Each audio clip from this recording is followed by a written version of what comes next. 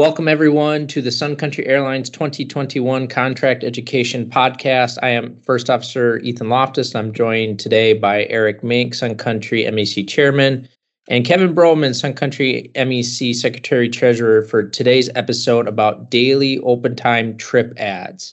For those of you following along, today's episode discusses LOA 21-09, Section 25, Paragraph I.1.e. trip ads. So Kevin and Eric, I would like to add a trip from OpenTime to my schedule. How is this going to work with the new contract language?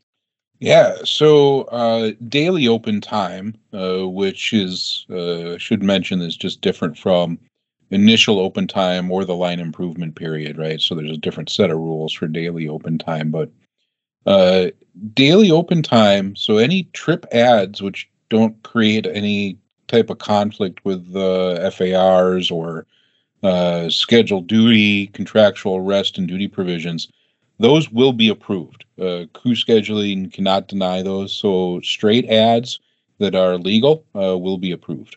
All right. And then let's say in the case of I want to trade a trip for my schedule with one in open time, are we going to be able to do this? Yeah. So there's kind of a two-step process here, right? A trade with open time. And again, we're talking just about daily open time here. It's treated as a simultaneous trip drop and then an add, right? So you got to drop the trip that you're trying to get rid of and then add the trip in open time that it's open that you want to add, right? So this notion of trading a trip with open time doesn't exist. There's a separate trade board, or there's mutual trades that are done. But the actual changing out of a trip that's on your schedule for a trip that's in open time is a two-step process, right? First, the drop has to be approved by the scheduler, and then the add. All right. And so realistically, if you can get the drop approved, then more than likely you're going to get the add approved as well then.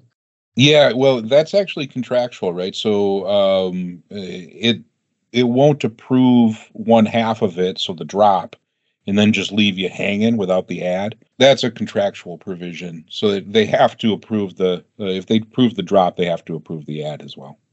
Sounds good. One thing I wanted to add here, guys, at the time of this recording, we are just about to get implemented a new version of eCrew from AIMS. This system is a pretty substantial update to what we have seen to this date. A lot of upgrades. It's got a brand new dashboard. A lot more functionality is being built into the eCrew. And one of the big parts of it is these daily open time trip ads or trades with the open time for trading a trip. Now, generally what we've said is that schedulers are going to have some interaction here. But what we have seen, we've actually been able to test. It's not implemented yet, but we've been testing the system.